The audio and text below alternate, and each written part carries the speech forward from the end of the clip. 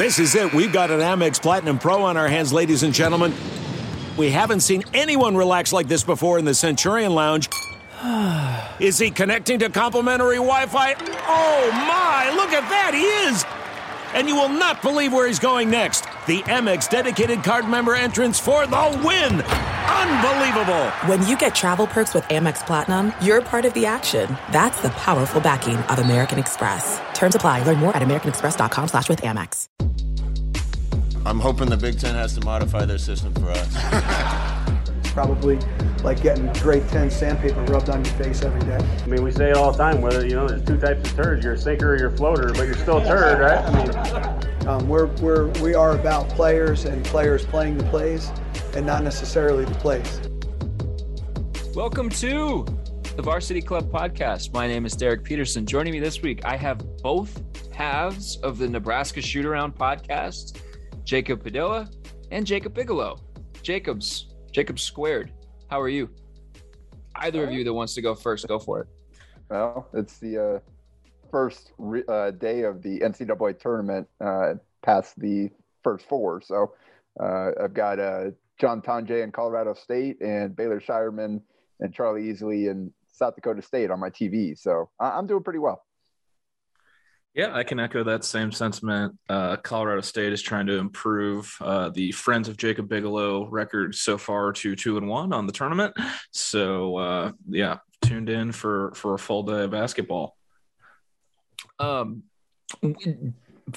Padilla, what's better for you, the first 48 hours of the NCAA tournament or Phoenix Suns playoff basketball? What's more enjoyable? It had been a very long time since I experienced the latter. So I guess that one, just because it is so unique and I get this every single year.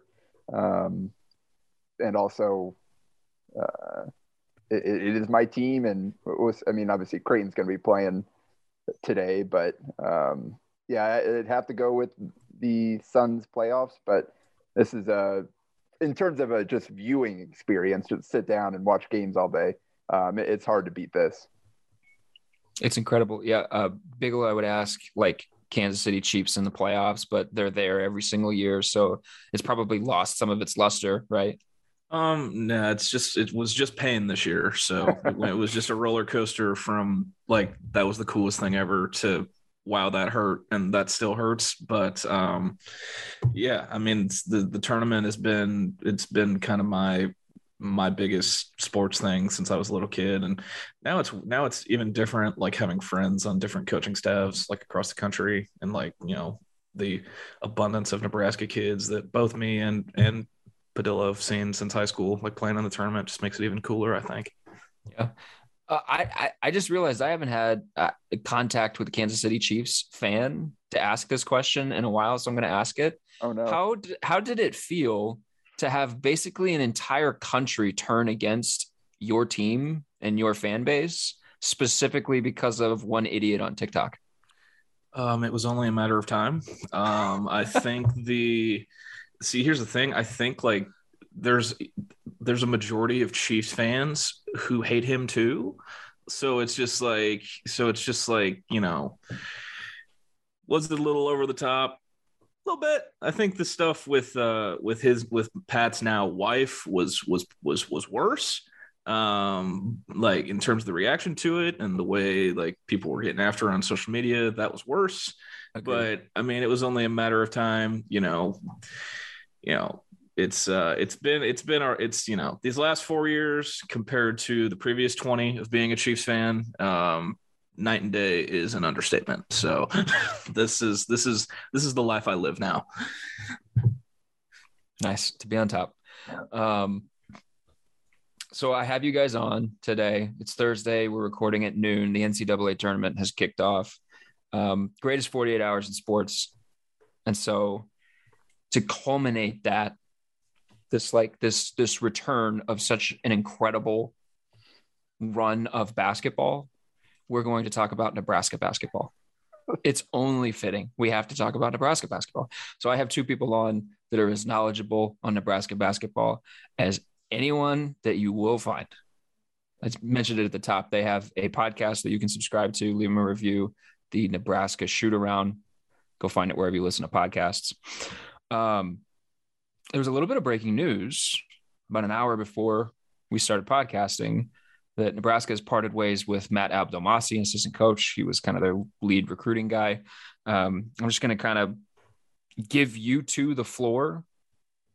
I guess, is there anything that you want to say about Nebraska parting ways with one of its assistants? Any kind of context or analysis you want to add to this situation? The floor is yours. We can go for however long you want. We're going to get to grading the season and anything else that you want to talk about in a minute, but Abdelmassih right now, floor is yours. Go. Well, first, I guess originally, Derek, you wanted to record this podcast last week. I was a little bit busy at the Nebraska State basketball tournament, covering 36 high school games in 6 days. So that was fun. And so not sleeping, I assume. Yeah, not much, but it worked out nicely. The kind of having this delayed a week gave us a little bit of news to discuss as well. But Bigelow, you want to kind of lead off with your thoughts? You've obviously got an anecdote if you wish to share it. Yeah, I mean, it's kind of a significant change. I mean, next year is going to be Fred's first year as a college coach without Matt Abdelmassih on his staff in some way, shape, or form. He was like the assistant to the director of ops when Fred first got to ISU in 2010, and he was an assistant from thereafter until he left for the Bulls. And obviously, he was the first guy here when Fred got to Nebraska. So, I mean, it's going to be a pretty significant change. You have to assume that this is probably part of what was agreed upon to bring Fred back another year was staff changes. I mean, we've talked about it all year. You know, it's becoming it's beyond Groundhog Day at this point. You know, it's the same blueprint as football had to see. You know, for the embattled head coach to come back, he has to fire his friends, and that has now happened in 2 sports. So, yeah. Yeah, it wasn't surprising. I think we kind of knew this was probably going to be the route they were going. And we kind of discussed the model that Hoiberg chose to try again. Obviously, things worked out pretty well at Iowa State. They landed some really good players that fit what Hoiberg wanted to do, and he got those guys rolling. Fortunately, it didn't work to the same level at Nebraska. Just you look at these rosters the last few years and these guys, and Abdelmassih is the one who was in charge of putting them together, and it just didn't fit. There were so many guys that didn't really match what Hoiberg wanted to do, and the result is the 24-67 record over the last 3 years, and it's a talent. I mean, he put together the best recruiting class in program history with its first 5-star recruit this past season. But even with that, the roster as a whole, still, there were just too many weaknesses, too many areas where guys overlapped in both strengths and weaknesses. And the result is 10-22 season, where there was a lot of excitement going into the year, and they just couldn't find a way to get things done. And so I think changing the strategy was a move that he had to make. I do think you need to go more of the traditional route where it's all hands on deck in recruiting, and all of your assistants are involved in scouting and decision making and building those relationships like almost every other program does. And that just hasn't been the case at Nebraska. Largely, Abdelmassih's basically been the general manager of the team. And you kind of look at it over the last 3 years, or his first 3 seasons, he brought in 10 high school recruits, 10 transfers from other 4-year programs, and 5 junior college recruits. So 25 new scholarship players in 3 years. That's a lot. And again, they were fond of the transfer portal, and everybody's going to have to be moving forward, but they just couldn't quite find the right guys to make things click, and they couldn't build enough stability from year to year to build up some momentum. So I think a change was needed. I think Hoiberg needed to take a more active role in building his own rosters based on what we've seen the last 3 years, and now I think this signifies that he's planning to do that. Let me ask a quick question that will then be followed up by another, depending on your answer. The season that Alonzo Verge had for Nebraska this year, would you, like, if you were charting it, would it be on the upswing as you get to the end of the season? You think he got better as the season progressed, got more comfortable as the season progressed? Yeah, I wrote about that actually in my Wednesday columns. You can go check that out on my Paddington Stats column on hailvarsity.com. But he definitely got better, and he came to Nebraska wanting to play point guard, but never having done it fully at the Division one level. He played alongside a ball dominant guard in Remy Martin at Arizona State, and when Nebraska lost out on Delano Banton when he entered the draft early, they needed to go land a point guard, and they decided he was the best player that they could land. So they're like, let's give this a shot. And Verge credited Hoiberg with his growth as a point guard throughout the season and kind of learning how to play the position. And you could see in the second half of the season, the decision-making improved, the understanding of what and how he should be playing improved. I mean, it wasn't perfect. Obviously, we saw at the end of the Northwestern game there were kind of reverted back to what had been the problem early on in the season. But you look at his numbers over the last 9 games, and they were really, really good. Ended up leading the Big Ten in assists. And he played a big part in them winning those games down the stretch, especially that Ohio State game. So, yes, he certainly got better throughout the season. And we saw when he was playing well how things clicked and how, hey, this actually can work. It just took way too long for that clicking to happen. Okay, so here's my main question for that. It took way too long. So you also talk about 25 scholarship players in 3 years. Is that just illustrative of what you're going to get when you try to build through the transfer portal the way that they have, when you try to just piecemeal teams together each season instead of having, Ken Palm has the thing on his website, minutes continuity. I can't imagine Nebraska has a ton of that. Like, is that just what you're going to get? And if so, then do you think that with Fred going in a different direction for his sort of recruiting and then also with his assistant staff, is that going to change? Is that approach going to change for them? You want to go first, Bigelow? Yeah, I mean, it's more likely than not, no. But I mean, in theory, if I'm Fred, in theory, especially going into what we have to presume is a make or break year, you have to assume they're not looking for 4-year players like right now. They're not looking for high school guys. They're probably right back into, all in on the portal, especially depending on, especially with the news about Abdelmassi today. Does this recruiting class stay, together? All signs kind of point to Abdelmassi playing a key in landing, all of the guys in this recruiting class. Supposedly him and Ramel Lloyd's dad go way back, and he's like the centerpiece of the class per se. So, in theory, a change in staff, that's multiple networks or plans of attack in the portal, instead of just having one. That would probably be what I'd see if I was Fred. I mean, it obviously depends on who he brings in to fill the spots, but every assistant coach has their own network, their own region where they're connected the best, their own set of relationships. So I guess the better to have 3 ways to attack recruiting than just one. Yeah. If you make it a numbers game. Yeah, and you look at Iowa State. Obviously, the transfers kind of that's what everybody refers to and thinks about with his Iowa State teams, and that was obviously a huge part of it. But he had some really darn good high school recruits that were part of that deal, and they kind of played multiple seasons there. So he meshed having that core of the high school guys you were developing with landing the right transfers. And he had a really high hit rate in terms of guys that fit for him. And the hit rate has not been the same at Nebraska. And part of that's probably it's harder at this point to recruit in the transfer portal because of the increased competition and obviously Nebraska's lack of history. Maybe they haven't been able to land the guys that they prioritize and would have wanted as those kind of transfers to build around. that's kind of what we're going to have to see moving forward.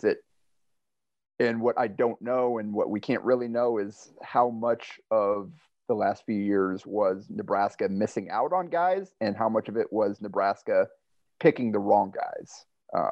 Were these simply the best guys they could get, or were these the guys that they thought could work and just didn't?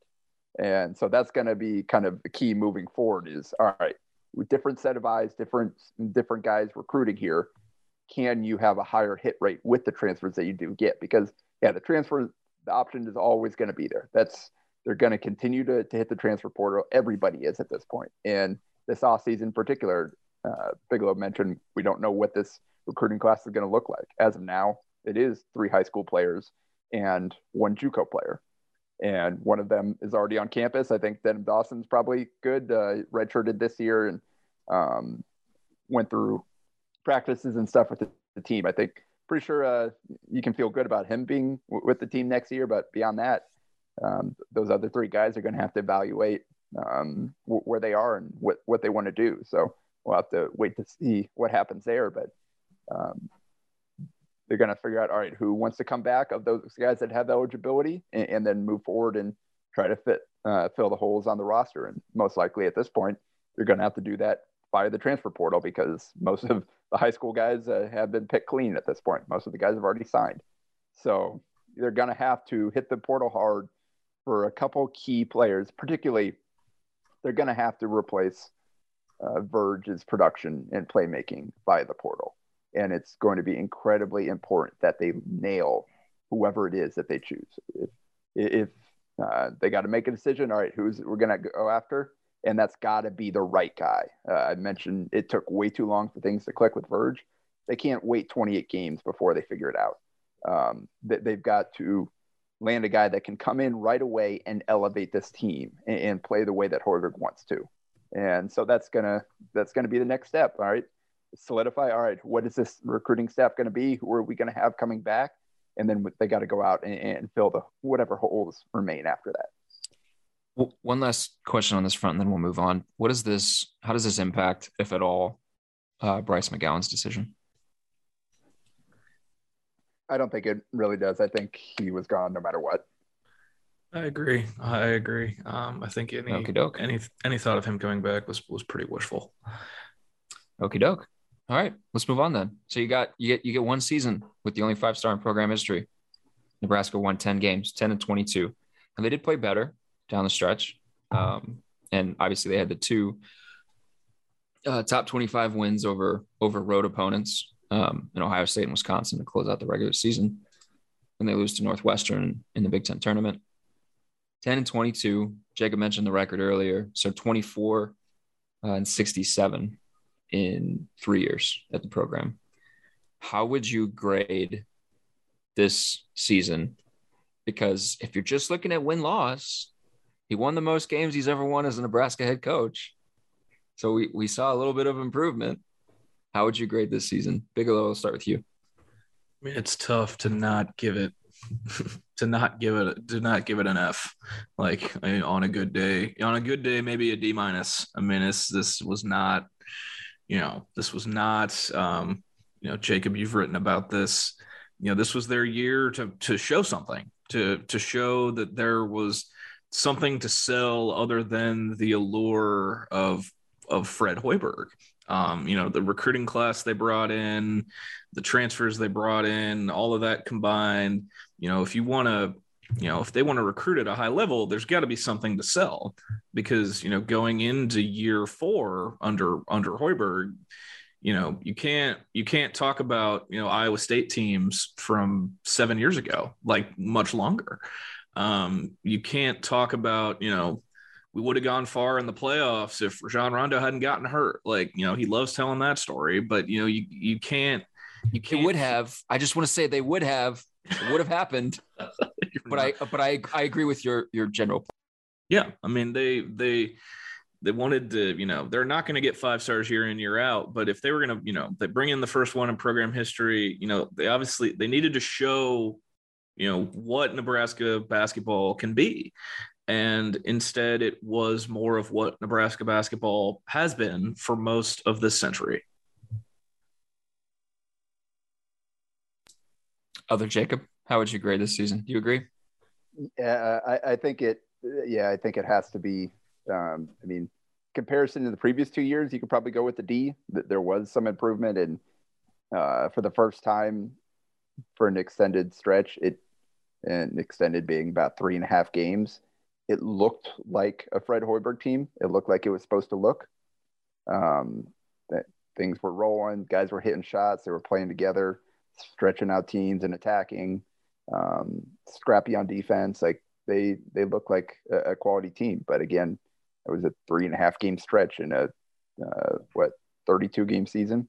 Just not going to get it done. And like Bigelow said, with the added expectations on this team and the added kind of ground to gain with this season, with kind of making the most of the Bryce McGowan season, of having a 5-star bring in here and having him win all these Freshman of the Week awards and leading the scoring, or leading all freshmen nationally in scoring and all these sorts of things. That's something to sell, but it's hard to sell that when it comes with 10 wins and a stellar finish in the conference.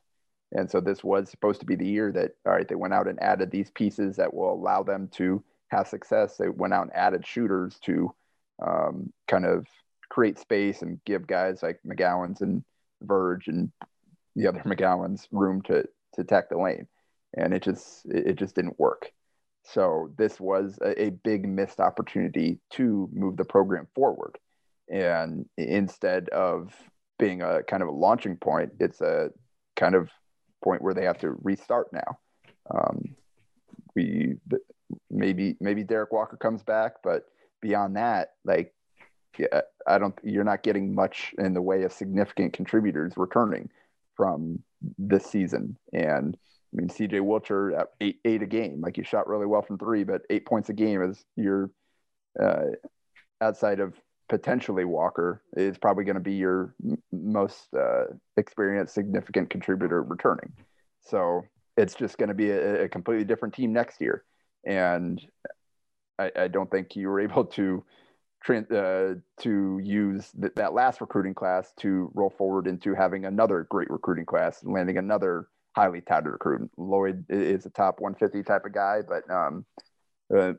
but he wasn't not a 5-star, not a top 50 type of guy. So it's got to be an F. I mean, the result is Hoiberg having to give up money on his contract and change his recruiting staff. So I don't think you can view this season as anything but a failure. So one of the things you said, they brought in shooters. That was kind of the message coming out of the offseason. They brought in shooters to fix shooting. 2019-20 season, they shot 31.8% from three. 2020-2021 season, they shot 33.3% from three. And they bring in shooters. This season, they shot 32% from three as a team, 265th in the country. So in 3 years, they've ranked 267th. They've ranked 194th. And they've ranked 265th. So, in conversations that I had with Bill Moose, when we talk about basketball, he would almost always bring up like his stylistic preferences watching basketball, the way that he liked teams to play. And I don't get the sense from Trev that he's going to be someone that would dictate style of play, that would suggest style of play, that would even like, make it seem like, if you're talking to him, well, maybe is he suggesting this? Is this like what he wants? I just don't get that sense from Trev. So my question is, if Fred is left to his devices, like what do we make of the 3-point shooting? Like, what do we make of this deal? Can we have any faith that it's going to get better at this point? I mean, because they brought in guys and then those guys forgot how to shoot. And like, as a fan of the Oklahoma City Thunder, I spent years hearing people talk about, we can teach them how to shoot. No. We can teach Andre Robertson how to shoot. And it just never happened. It never materialized. So like, do we have faith that that they're going to either A, bring in shooters and those shooters are going to actually hit their shots, or B, they're going to be able to teach guys how to shoot. Because that was one of the things that Fred also said early on, was that they believed that they could teach shooting. Yeah.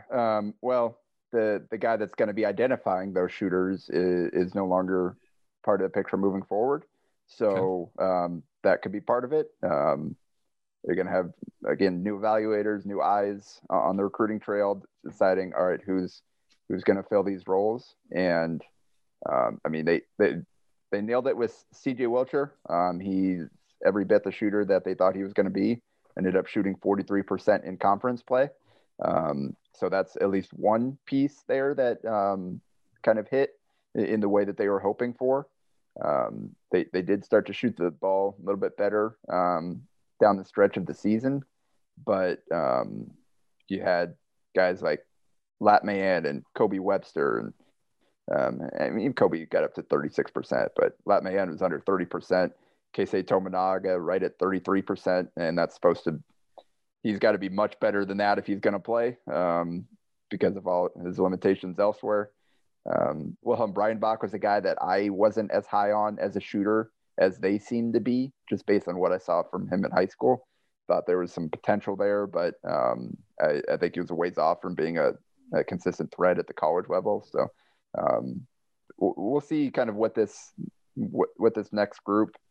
I mean, it's going to continue to be a priority for Hoiberg to keep adding shooting. Like they're not going to dramatically change. I know Hoiberg talked about some tweaks he made throughout the season to his offense, but ultimately it's still going to be a Fred Hoiberg team. They're going to play the way that he knows. And so it's going to be important that they find guys that can hit those shots, particularly if you're going to give up things in other areas. So like that, you look at this roster, and something that Bigelow and I talked about throughout the season, there are just too many guys that were supposed to be shooters that were weak in other areas and that they didn't shoot well enough to overcome that. Lat Mayan, CJ Wilcher, Kobe Webster, Keisei Tominaga, even Bryce to a certain extent. Obviously, he brings a lot in other areas, but all those guys are slow-footed perimeter defenders who are supposed to be shooters.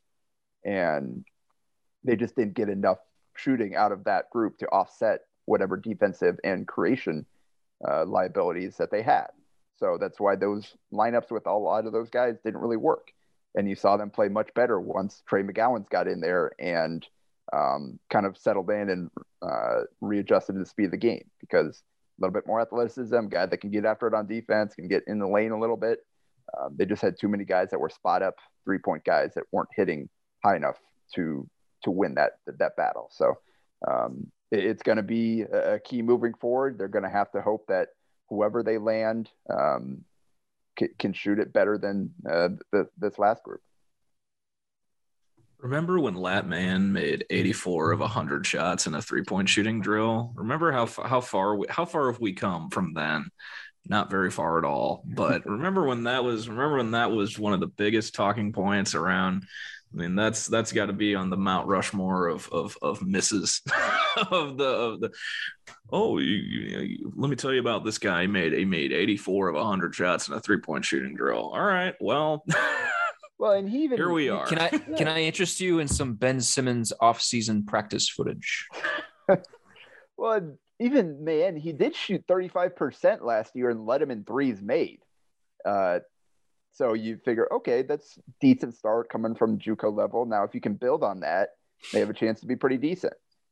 He did not build on that. He went the other direction. He only made 29 threes all season in more games than last year. And I will say he came into this year hurt, and I don't think he ever got over that. And I think you could kind of see that in his shot. Like, I don't think, like, he came into the year with a bad back.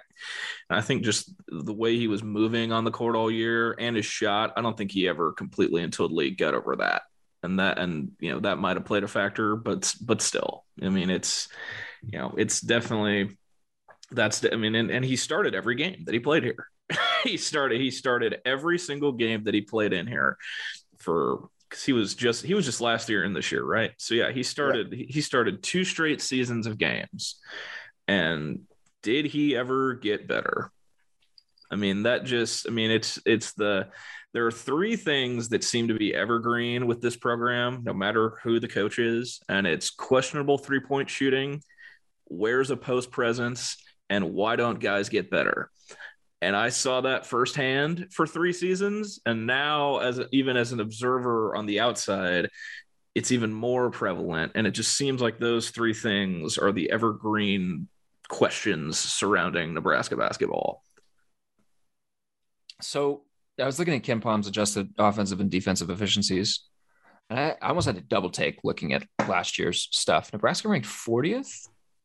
Ken Palm adjusted defensive efficiency. Maybe I was looking at Nebraska Omaha, but I saw 40th. Oh, you weren't. No, it's there. 40th.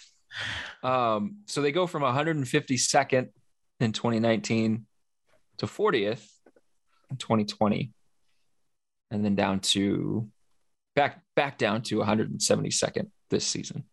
So if you add in what they're doing with rebounding, they have been, over the last 3 years, probably one of the 10 worst rebounding teams in college basketball. 349th out of 353 teams 3 years ago, 349th out of 358 teams this season. So there's like a leap. They took a leap defensively. They did something right. I mean, to rank 40th in Ken Palm, you did something right, especially as a 7-win team. But they're not rebounding the ball. So they were obviously doing something. And then they take that step back this season. What happened defensively?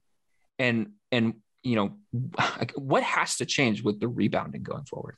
Well, it was a little bit of what I mentioned a minute ago. Like, this offseason, they went out and decided, all right, we are going to get shooters. We're adding shooting to this team, no matter the cost. Whatever else that comes with it, we got to go out and get shooters. So they did that. They went out and got guys that were shooters that aren't strong defenders, that are smaller positionally. And they not only did they not get better, they got worse from 3-point and tailed off in the defense. I mean, there's how many minutes did they play together with lineups where you had Kobe Webster and Bryce McGowan and CJ Wilcher and Lat Mayen out there together, like lineups like that, where there are 4 slow perimeter defenders plus Derek Walker, and he can only do so much. So they kind of made the conscious decision, we're going to trade shooting for defense here and creation.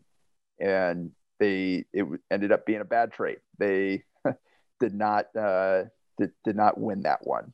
So I think that's a huge part of the step back, is just kind of the roster changes they made with smaller guys that were more known for their shooting than anything else. And we saw, like, CJ Wilcher played, I think, more of his minutes at the 4 than the 3 this season, because obviously Wilhelm Breitenbach getting hurt was part of that, but they just didn't have, like, Keon Edwards. They decided they couldn't play him. So you played a lot of 4-guard lineups this year, and they played a lot of small wings where you've got Kobe and Verge out there together. You've got Keisei Tominaga out there with a Kobe or Verge. You're just smaller on the wings. So that's where the kind of the rebounding, it wasn't all just big guys dominating Walker or anything like that. It was the wings crashing and rebounding over the top of Nebraska's smaller wings, or running past Nebraska's smaller wings because they didn't box out. So I think those are kind of the source of those problems and the steps back in those areas, just based on the roster and the way that those guys played. Well, and the answer is not going to be, well, let's just go get longer guys. Let's just go get bigger guys who can still shoot the 3 or who can still kind of semi-shoot. Let's just go get bigger guys to help us rebounding. That's not going to be the answer, because there are very few of those guys in the first place. And literally every single basketball coach in the country wants those dudes on their team. So, like, Jacob Bigelow, you're running practice. What are you doing defensively with drills? What are you doing with rebounding? Is it mentality with a smaller guy to box out? Absolutely. No, it's all mentality, it's effort, and it's got to be something that's emphasized constantly in practice. I mean, I saw it for 3 years during my time with Coach Miles when he had a guy like Jim Molinari on staff. who didn't really have any other. I mean, he scouted, but his main job was half an hour a day at practice of defensive drills. And that was, that was a point of emphasis every single day, was defending without fouling, also, all sorts of rebounding, it was drilled into those guys every single day. And that was a constant, Miles' talking point was, people want to talk about our offense, but our defense is going to lead to good offense. And for a coach like Fred, who is offense, I said this in the first game of the year when they got out rebounded and lost to Western Illinois, was rebounding and defense are a key to good offense. Because I think one of the best things I've heard recently was someone say that a defensive rebound is the first pass in transition. It's the first pass you make in a fast break in transition, especially to run an offense like Fred wants to run. And if you can get your guards to rebound, it helps everything. I mean, this is why, sorry, not to localize this. I'm sure you guys probably don't like him very much, but this is why Russell Westbrook was so fun to watch. He'd get the rebound and your offense was instantly set up. If you got a guy that can hit the kick ahead pass and you've got a guy that is an active participant in rebounding on the defensive end, you set up your offense. You can get better looks. You can get easier looks. You can get quicker looks. It's just, it's one of those things. I'll be curious to see how it goes. Cause you can't be, go ahead, Jacob. Well, Delano Banton did that for them last year. That was a big part of it. His ability to rebound and immediately trigger the break was a huge part. And defensively, he wasn't a great one-on-one defender, but he was so long and active back there. He went in, got rebounds, he got deflections, he got steals, he got weak side blocks. Having that kind of Swiss Army knife piece in the lineup was a big part of their success on defense and ability to trigger the break and play with tempo. And losing him, now you're going with smaller guys out there. 190th in KenPom adjusted offensive efficiency 3 years ago, 179th 2 years ago, 120th this past season. They've made progress. Does it feel like progress? They've made statistical progress offensively. Does it feel like progress? Yeah, in certain areas, they definitely got better inside the arc, and that's the biggest thing. They were 97th in 2-point percentage this year. Obviously, that was you go back to that first 2 years, those teams played like Hoiberg wanted to play, Raymond threes, very little mid range, but they couldn't finish at the rim, and obviously they couldn't shoot.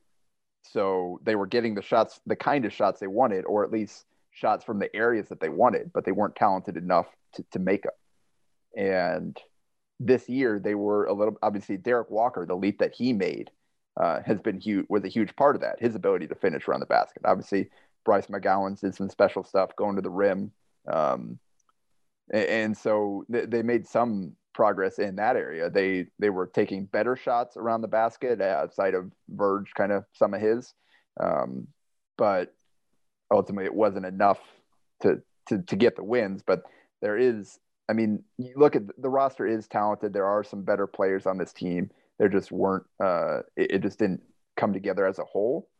Again, there were just too many weak spots to field a winning team.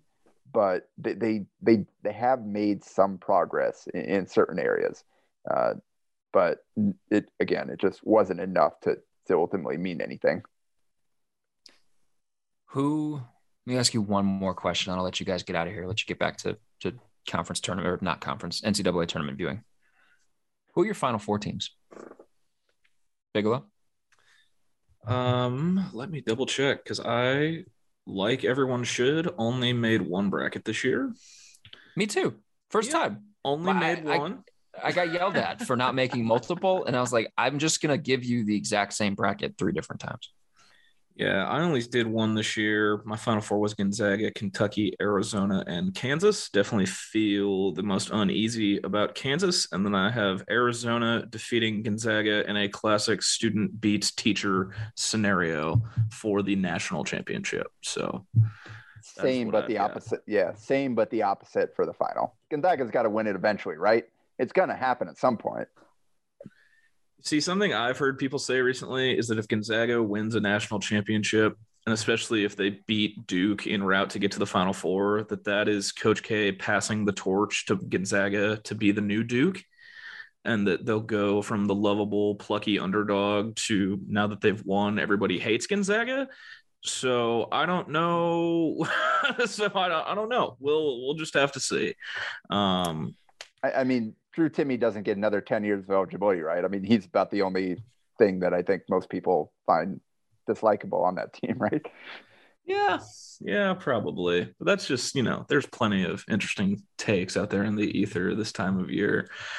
I do have a question for you, Jacob, since this has happened since we've recorded, and maybe we can end on it. Sam Griesel. Would that be a name to watch in the transfer portal for Husker basketball fans? I believe. I mean, I think many schools have already reached out to him, including Nebraska and Creighton. So both local schools here are looking to get in the mix with the Lincoln East product, who he's strongly considering professional opportunities as well. It's not a given that he's going to go transfer somewhere and play another season. I think he's kind of leaving all doors open at this point. He does have German citizenship, I believe. So could easily head overseas and start making a nice little living over there playing the game. But I think just by the amount of teams that immediately jumped into the mix, he's going to have some pretty good options to play another year of college basketball as well. And I think Nebraska would love to have him. He did make a leap last year from where he was as a junior, shot the ball much better, and kind of turned into a dude that was big in the clutch and made some big buckets for them down the stretch.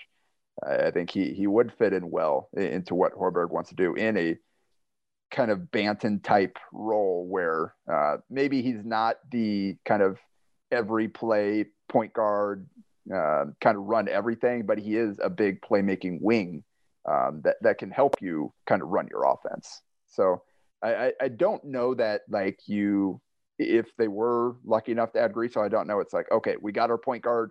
Now let's figure something out. I still think you have to kind of keep focusing on that position and kind of improving just kind of the overall leadership and understanding and setting up guys and running offense type of thing. But Griesel would definitely be a great addition if they can land him. Okay. By the way, I feel good picking Arizona and Gonzaga in my national championship, given what you guys just said. I do have UCLA over Kentucky and to go to the Final Four, though. Is it I can confidently say this because Duke will not have played by the time this podcast is released. Is it a given that they make it out of the first weekend? You see, I think it is just because, I mean, I know there are a lot of people who, want Izzo to knock him out like they did in 2019 with the Zion RJ team. But I think there's a good chance Michigan State loses. That's personally. Yeah, I was just about to say, is it a given that Michigan State is playing them? But I just don't think I don't think Duke loses to Davidson. I know there've been some questionable results, for Duke in the tournament over the years. But I don't think Davidson is going to be the team that ends Coach K, personally. I just wonder, maybe not even like matchups. I just wonder what it must feel like to be Coach K's last tournament team and the kind of pressure that brings with it. I was floored that they lost the way that they did to North Carolina in his last home game. So I would just ask about what we're going to find out pretty quickly how much pressure that team is feeling as his last tournament. Ultimately, I think their point guard problems are going to keep them back from making a deep run, but I also think they're too talented for that to knock them out in the first or second round. Yeah, that's fair, especially if they get Davidson, because it'll be Cal State Fullerton and Davidson, and something has to go drastically wrong for them to lose. I'll let you guys get back to tournament viewing. Thank you so much for peeling yourselves away for however long this was. It's good to talk to both of you. Oh, I appreciate the invite, Derek. Thanks for having me, man. Thanks for having us. Of course, it was fun. Like I said in the beginning, subscribe to their podcast, Nebraska Shoot Around. Shouts to you guys for listening every week. Shouts to Cam for producing this episode. And we will be back next week. Thanks, guys.